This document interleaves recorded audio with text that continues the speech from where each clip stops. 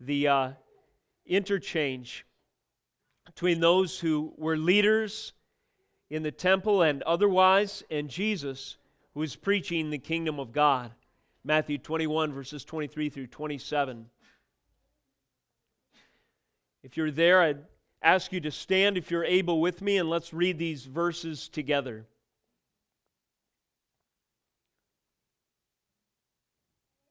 Matthew 21:23 says, "And when he," that is Christ, "entered the temple, the chief priests and the elders of the people came up to him as he was teaching and said, 'By what authority are you doing these things? And who gave you this authority?' Verse 24. Jesus answered them, 'I also will ask you one question, and if you tell me the answer, then I also will tell you by what authority I do these things.' Verse 25. The baptism of John, where did it come from? From heaven or from man?" And they discussed it among themselves, saying, "If we say from heaven, then he will say to us, 'Why then did you not believe him?' But if we say from man, we are afraid of the crowd, for they all hold that John was a prophet." So they answered Jesus, "We do not know." And he said to them, "Neither will I tell you by what authority I do these things." This is the word of God. You may be seated.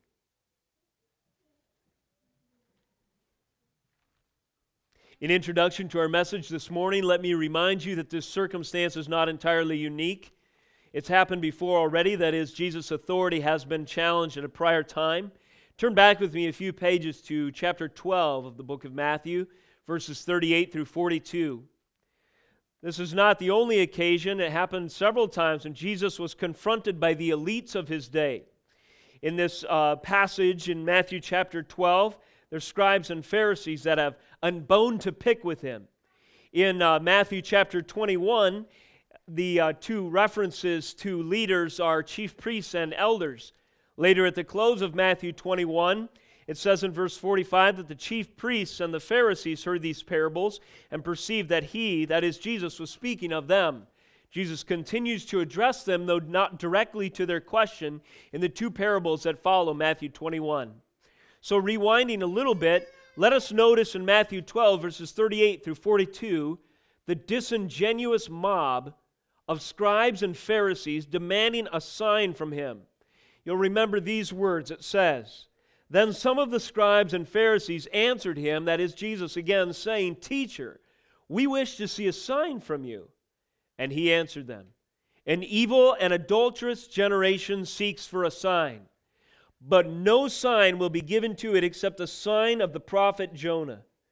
For just as Jonah was 3 days and 3 nights in the belly of the great fish, so will the Son of Man be 3 days and 3 nights in the heart of the earth. The men of Nineveh will rise up at the judgment with this generation and condemn it. For they repented at the preaching of Jonah, and behold, something greater than Jonah is here." Verse 42.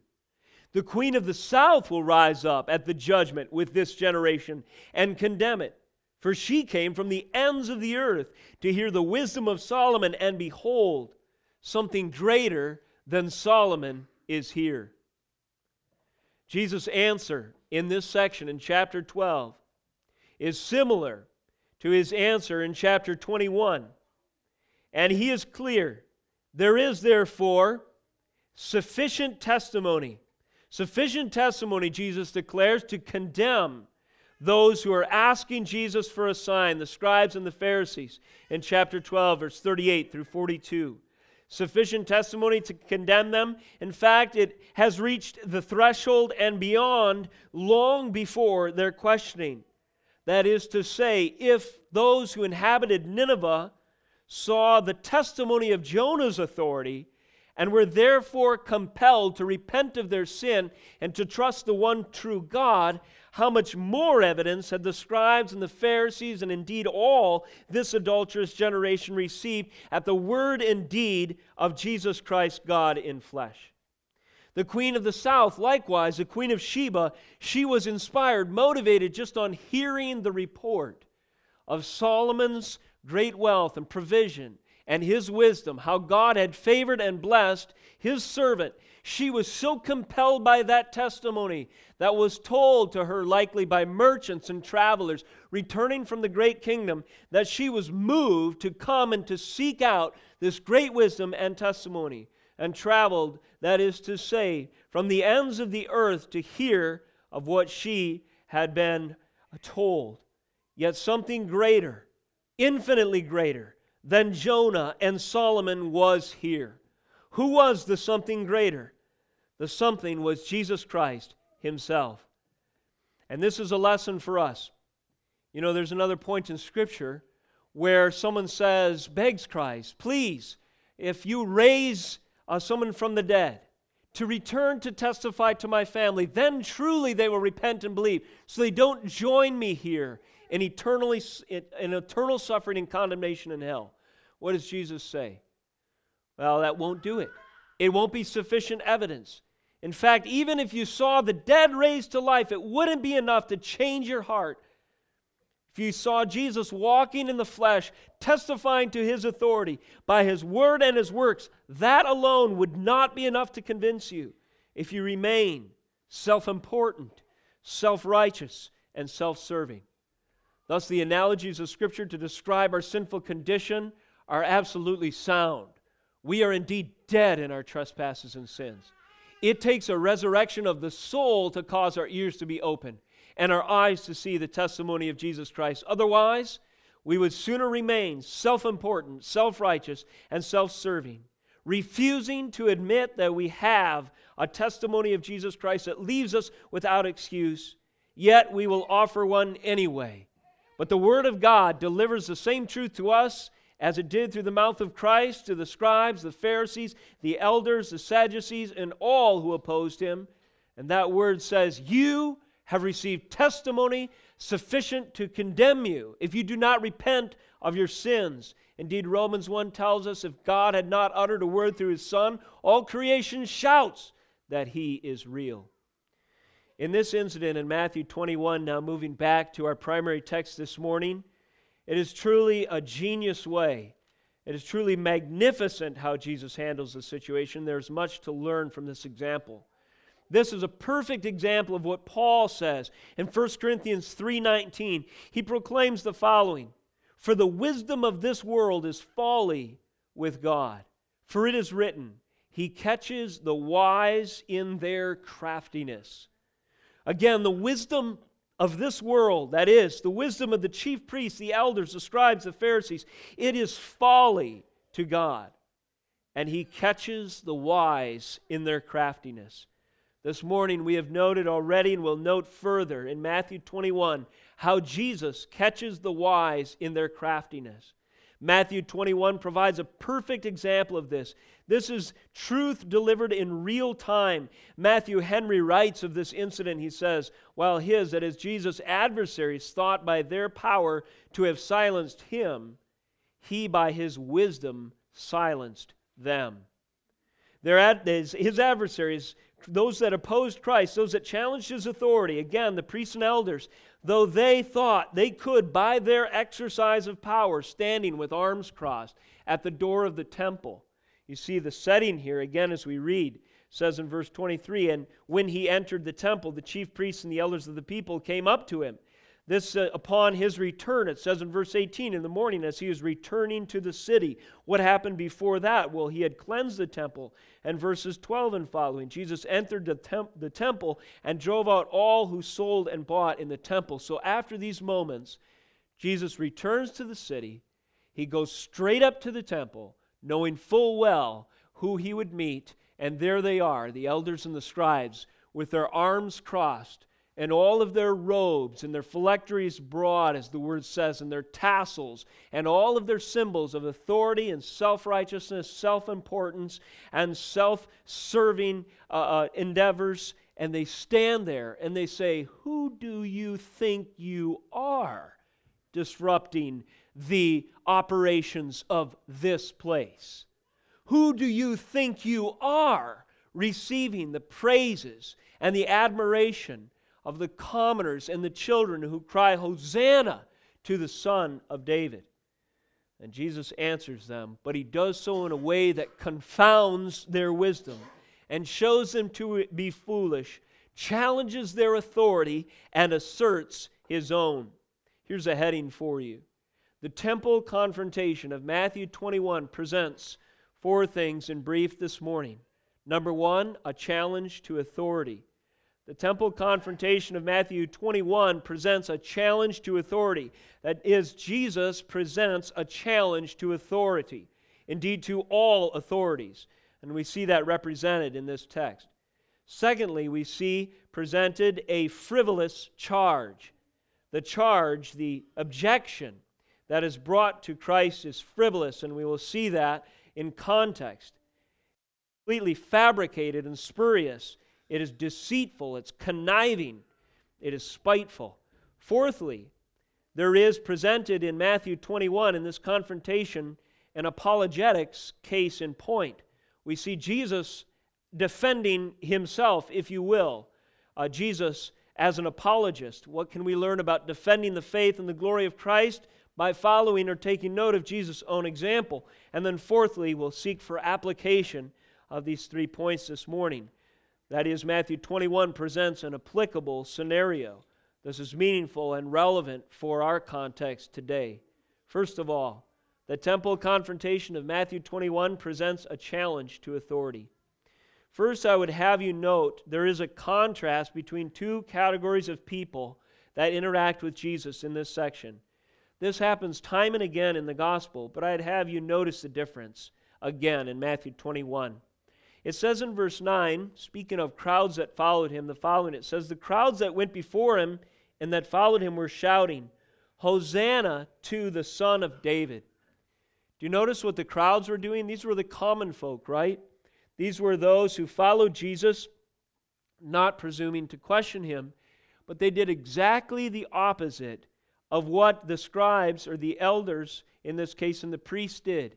Instead of questioning Jesus' authority, they granted unto him authority, that is, or they affirmed his authority. They gave him praise and renown. They said, Hosanna to the Son of David. They said, blessed is he who comes in the name of the Lord. They extolled him as a prophet, as one in the lineage of David, David himself a king. They were submitting to his rule. They were declaring that he had right and authority over them.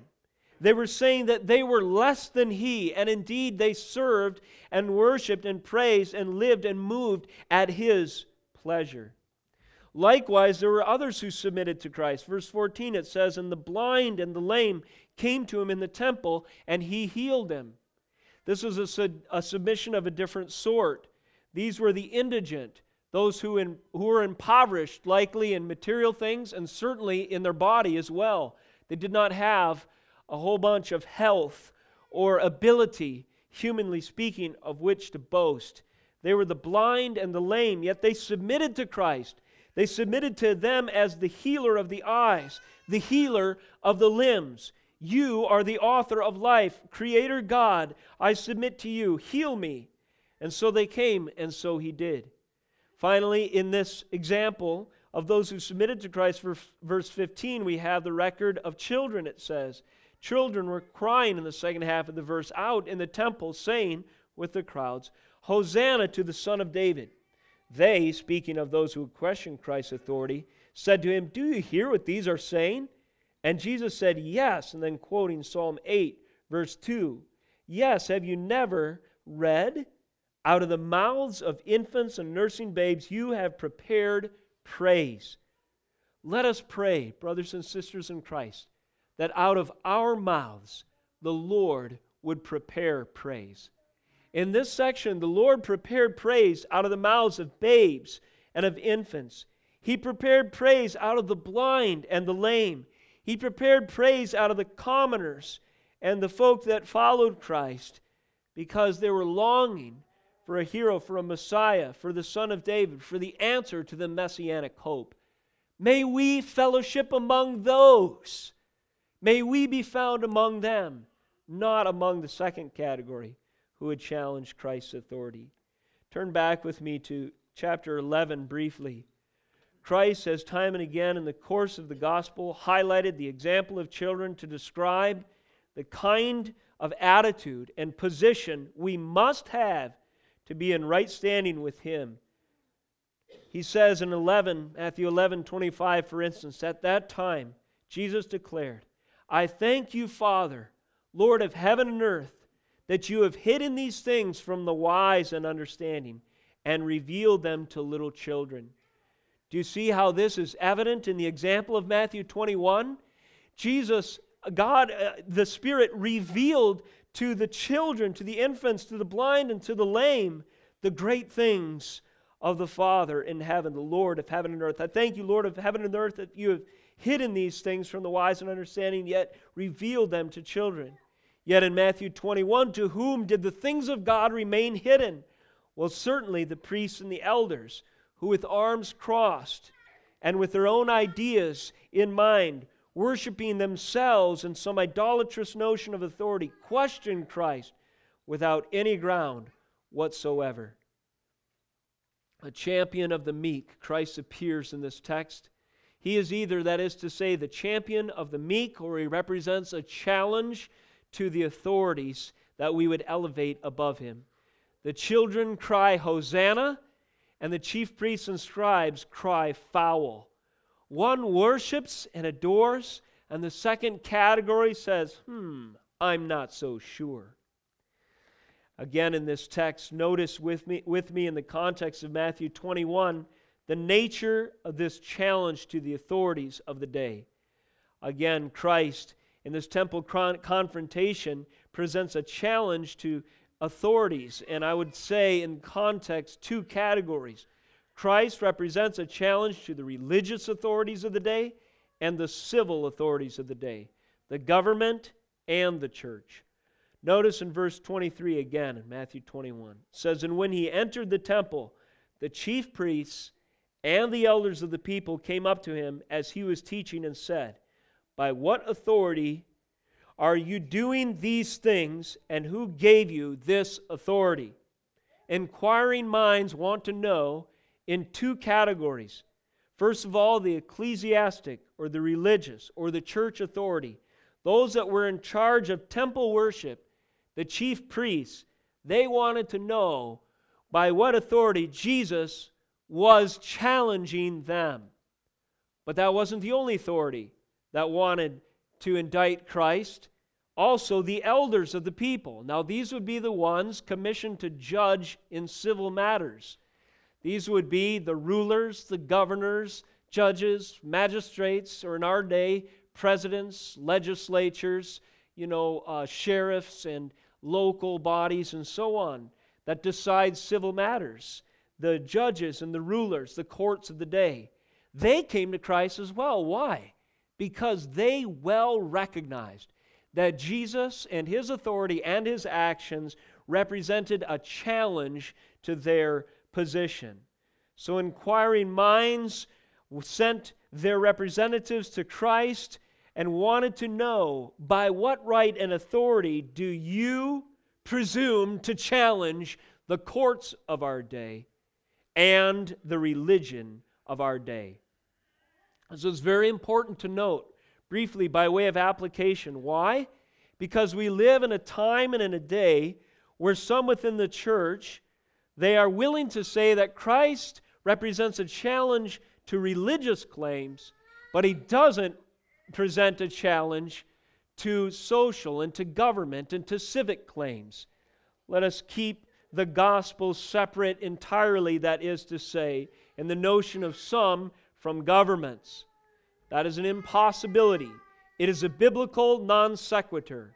If we so truncate and minimize the gospel so that we consider its implications only having to do with individual concerns and exclusively with my heart and where it stands with the Lord, we miss the fact that Jesus Christ rules from heaven and He rules over all.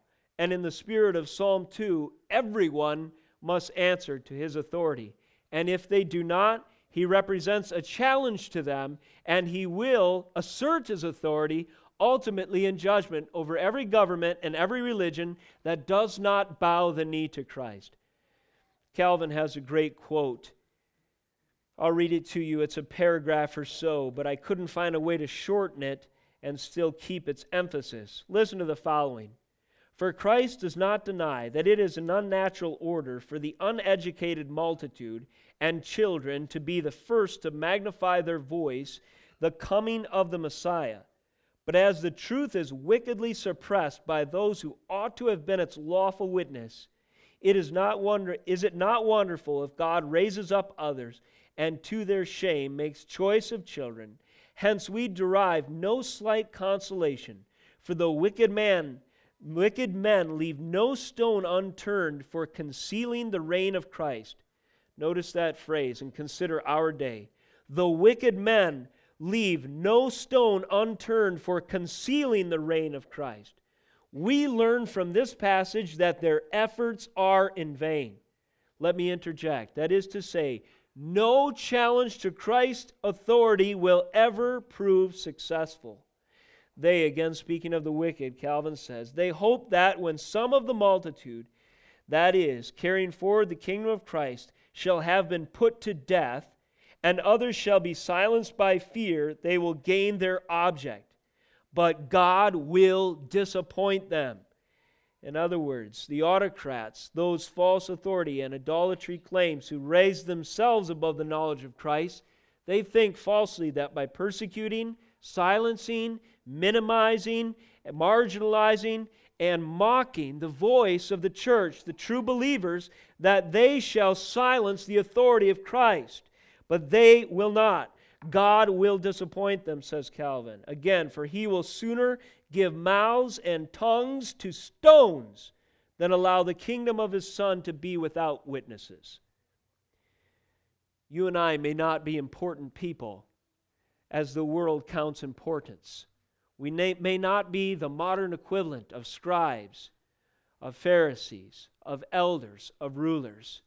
But what a privilege to be counted among the stones, among the infants and nursing babies, among the blind and the lame, and the crowds that followed Christ, in whom God has given praise.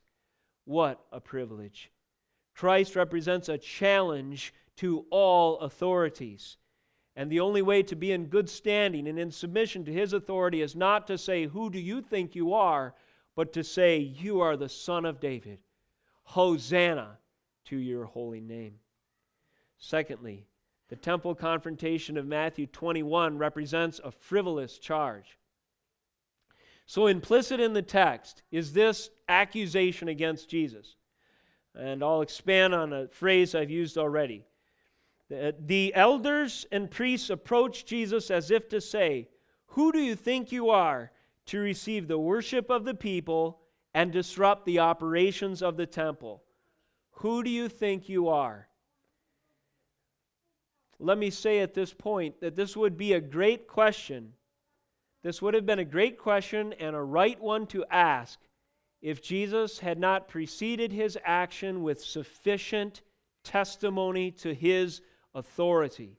But as we've already read, the testimony of his authority had been compounding and had gone above and beyond what was reasonably required for the crowds and the elders and the chief priests to see that this was God in flesh, Messiah, Son of David. Bow and worship him. Listen to his every word. He is who he says he is. Testified to by three categories this morning: fulfilled prophecy, teaching, and signs and wonders. This charge against Jesus, "Who do you think you are to receive the worship of the people and disrupt the operations of the temple?" That accusation was false. It was spurious because Christ's authority had already been demonstrated all through the record of this very gospel by three things, just three categories, not exhaustive. First, fulfilled prophecy. Secondly, Jesus' own teaching. And thirdly, signs and wonders.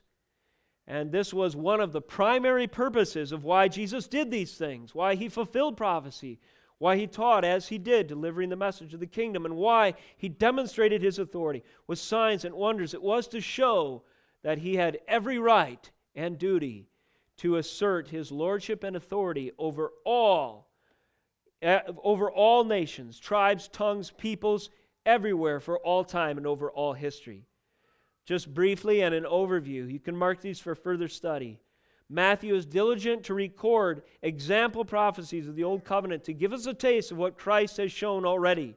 Chapter 1, verses 22 through 23, the virgin birth of Christ and the circumstances of his incarnation. Shout, the Messiah is here.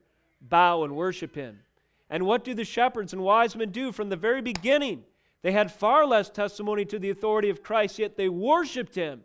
They bowed before this baby in a manger. A baby? What am I doing bowing before a baby? Well, if you knew who that baby was, you better believe your knees would be bruised as you asked gravity to double its force to bring you even quicker to your knees before the Son of God, before God manifest in flesh. Yes, a baby. But this itself is a testimony to his almighty authority. Just one example. Consider chapter 2, verse 6, the very geographic conditions of his arrival on this earth, that he was born in Bethlehem, testified to the prophets of old, now fulfilled in their midst. Chapter 3, verse 3, it was prophesied that there would be one who would precede him and prepare the way. And so John the Baptist preached the message and delivered the baptism of repentance, and the crowds followed him. And this itself was testimony. And John himself pointed the way. He said, "Behold, the Lamb of God," himself baptizing Christ.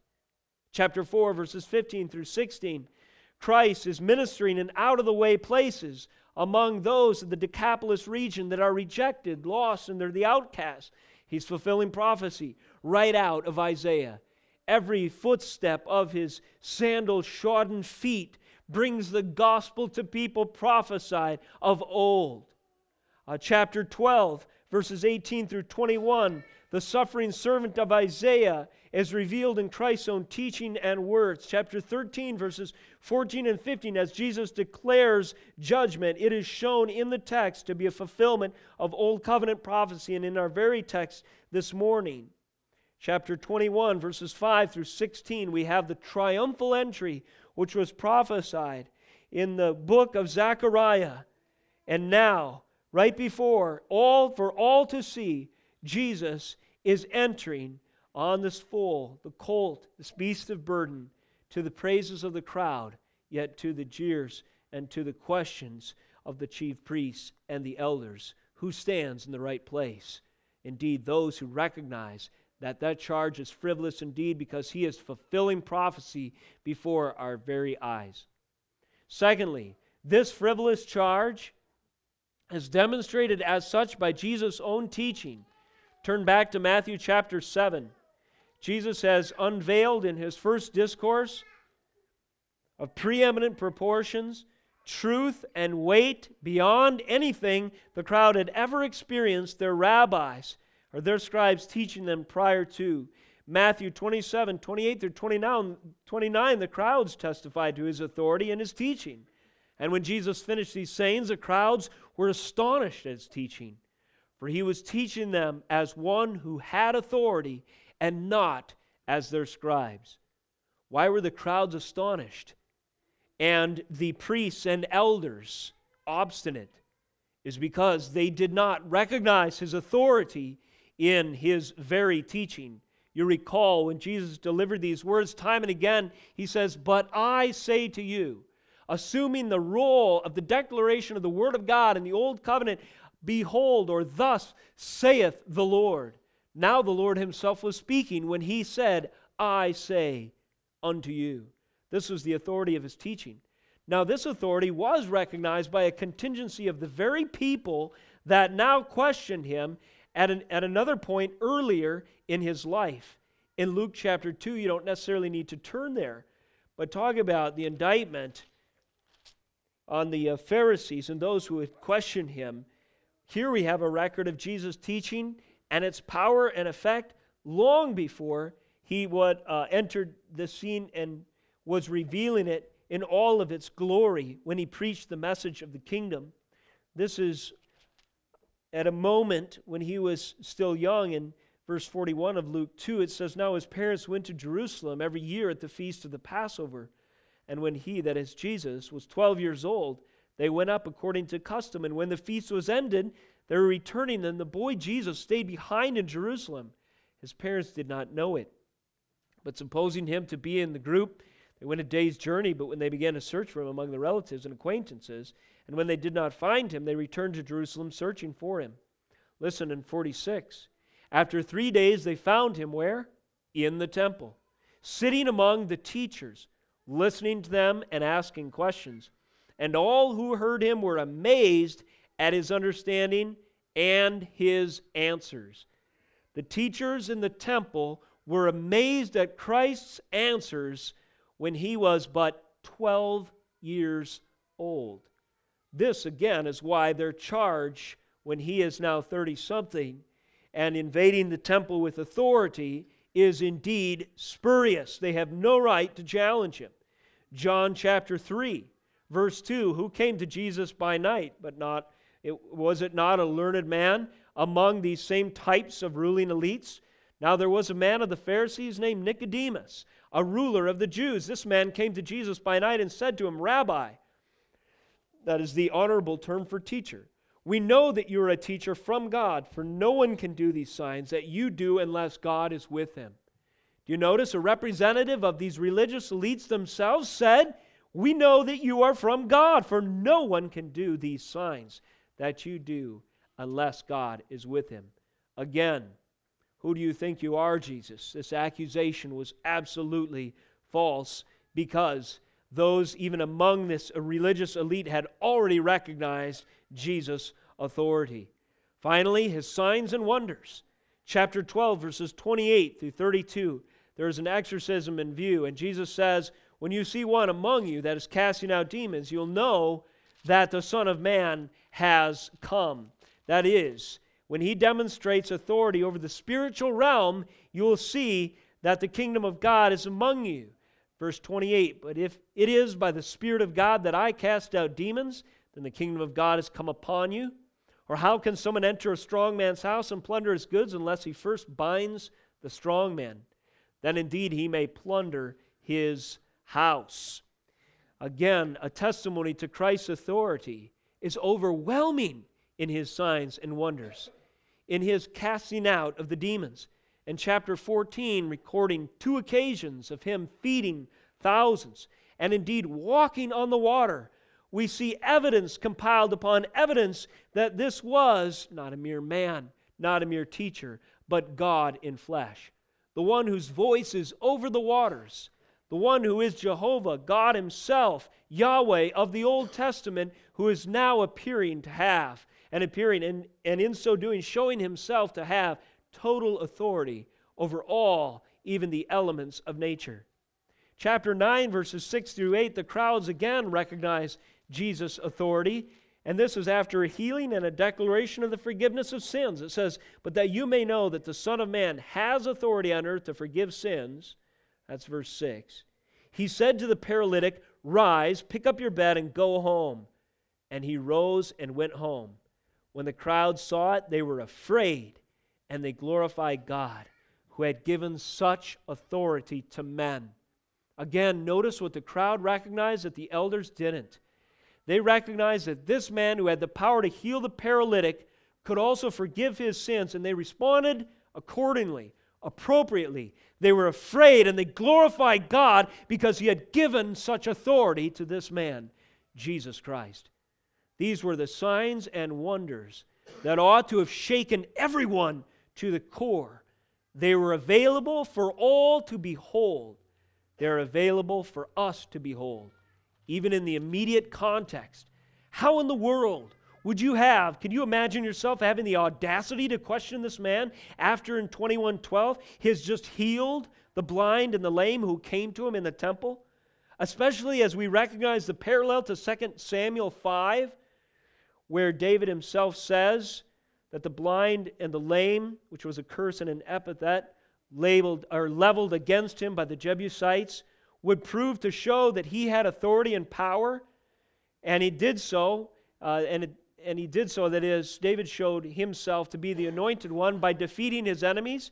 Yet Jesus took it a step further, an exponential step further. He not only defeats his enemies, but he indeed heals the blind and the lame. This is the one who has arrived among us, and we have the audacity to question.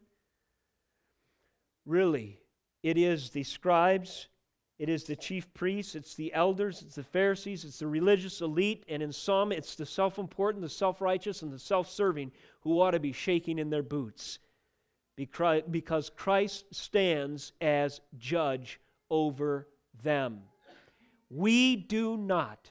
No naysayer on Facebook, no upstart atheist, no self-important, multiple PhD academic, no political pundit, no authority of any type, no ruler, no international body, no large corporate entity, no CEO, no president of any nation, no celebrity of international importance, nobody stands as judge over Christ. They all will bow, every knee shall bow, every tongue shall confess that He is Lord, to the glory of the Father. And everything that I have given you this morning is evidence in the case against them, because the Word of God is available for them to see who this man was and is that walked among us. Thirdly, this morning, the temple confrontation of Matthew 21 presents an apologetics example or a case in point. I would have you notice that Christ does not indulge the presuppositions, you will, or the preconceived ideas, the things that the elders and the priests believe and bring to the conversation. He challenges them directly and does not allow them to retain them. You might think when Jesus answered, in verse 24, Jesus answered them, I also will ask you one question. If you tell me the answer, then I also will tell you by what authority I do these things. You might think that Jesus is being coy at that point. The word coy means to kind of be elusive and to evade the question, to distract or to dance around the issue. That is not the case. Jesus has already delivered sufficient information by the compendium that I have already delivered to these that are questioning Him. He is not obligated to bring any more. When they asked Him in chapter 12, what sign will you do so that we can believe you? We reserve the right to be skeptical. Jesus says you have no right to be skeptical. There are those who saw far less the testimony of God Almighty's authority and repented at the word of the Lord through a mere human prophet. Now He sends His Son.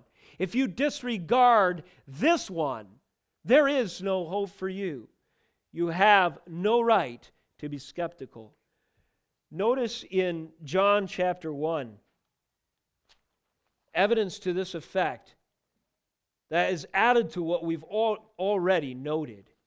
In John chapter 1, there was a contingency that was sent to question John the Baptist himself as to his legitimacy. Verse 19, I believe it's John 19. Yes, and this is the testimony of John. When the Jews sent priests and Levites from Jerusalem to ask him, who are you? So at this point, this could be a sincere moment for a sincere question. There's a contingency sent from the priests and Levites to verify the claims of John the Baptist. Verse 20, he confessed and did not deny, but confessed, I am not the Christ. And they asked him, what then? Are you Elijah? And he said, I am not. Are you the prophet? He said, no. So he said to him, who are you? We need to give an answer to those who sent us. Why do you say this about yourself? He said, I am the voice of one crying out in the wilderness, make straight the way of the Lord, as the prophet Isaiah said. Now they had sent from the Pharisees. Now they had been sent from the Pharisees. Very important parentheses there in verse 24. So these are representatives reporting to the Pharisees on behalf of the religious leaders who John claimed to be. They asked him, verse 25, why then are you baptizing if you are neither Christ nor Elijah nor the prophet?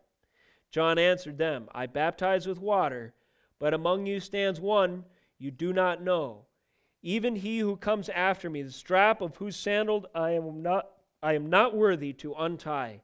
These things took place in Bethany across the Jordan where John was baptizing. Notice the very next thing that John records, verse 29. "The next day he saw Jesus," that is, John saw Jesus coming toward him and said, "Behold the Lamb of God, who takes away the sin of the world.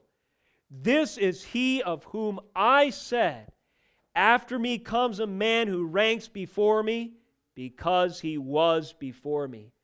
I myself did not know him, but for this purpose I came baptizing with water." Notice, John had a purpose in baptizing. For this purpose, that is, the revealing of the Messiah, I came baptizing with water, that he might be revealed to Israel. And John bore witness.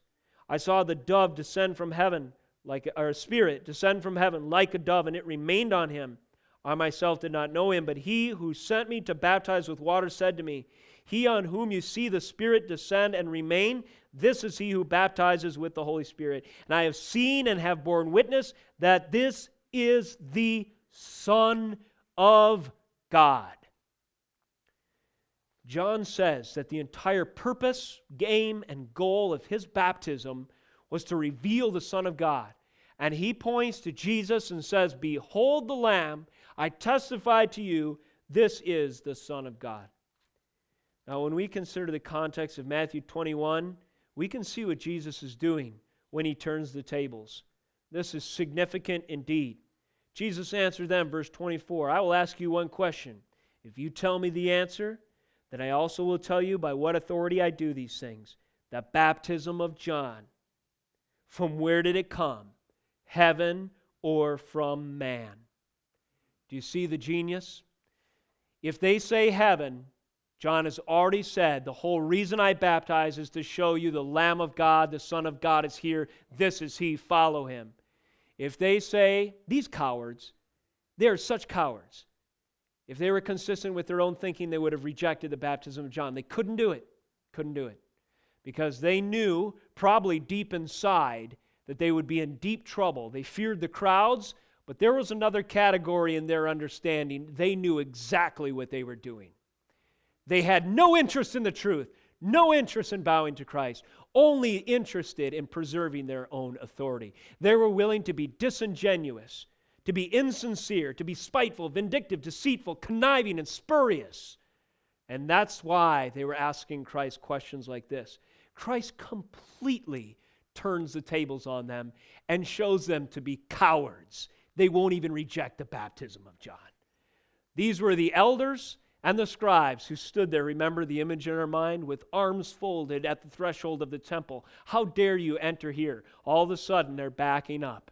No, we don't know. We're not sure. You see what happened here? Jesus is showing us how to defend the faith. He's telling us that in these examples, we have all the standing in the world. If we stand on Jesus Christ, we have assurance, confidence, security, and hope against the most important, the most learned, and the most motivated objectors. So stand, therefore. Christ had given sufficient information. This wasn't a coy moment in Christ's ministry. This was him asserting who he was directly to those who challenged. And in so doing, he turned the tables, and when he did, he gained the authoritative high ground. Jesus was identifying the folly of the fool to calibrate his own response against. There is a term that is popular to some, presuppositional apologetics. It's a fancy word which seeks to go to Scripture to learn how to defend the faith. Well, in this example, Jesus was modeling for us how to defend the faith. Don't concede the authority of Christ. This line of questioning and response holds the objector accountable for his position. Jesus highlights the merits of the question by conditioning his response upon the integrity of the questioner. In other words, Jesus showed that these men had no standing. They weren't honestly asking so that they could submit to Jesus. They had ulterior motives. Jesus revealed them.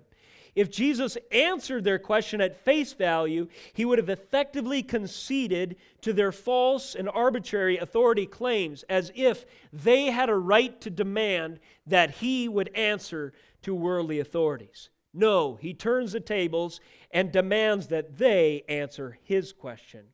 They had no right, that is to say, to bring God incarnate before the court of humanistic conventions. The questioner in this case had no standing. To take this question as legitimate is to grant that self-deception, obfuscation, insubordination, and truth suppression are okay. But we are to call those out as sinful.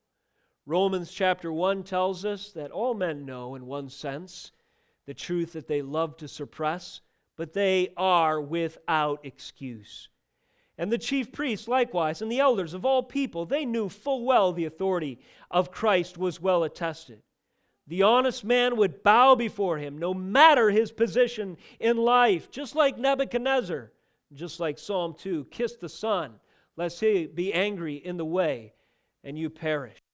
So Christ turns the tables with his response. He shows that the burden of justification rests on the men who question him, no matter how important or well-positioned they consider themselves to be. Finally, this morning and in closing, let us draw a couple applications. How can this information serve us well today? Well, first of all, we see in this message in Matthew 21 an example of how the academic and the autocrat, that is the important ruler or the all-powerful ruler by man's terms anyway, are defied. They're on extra reading on the website under excerpts this week. I'll have a little report on a academic. That's a story that was recalled by that godless rag of a periodical, The New Yorker, which I absolutely hate that kind of thing.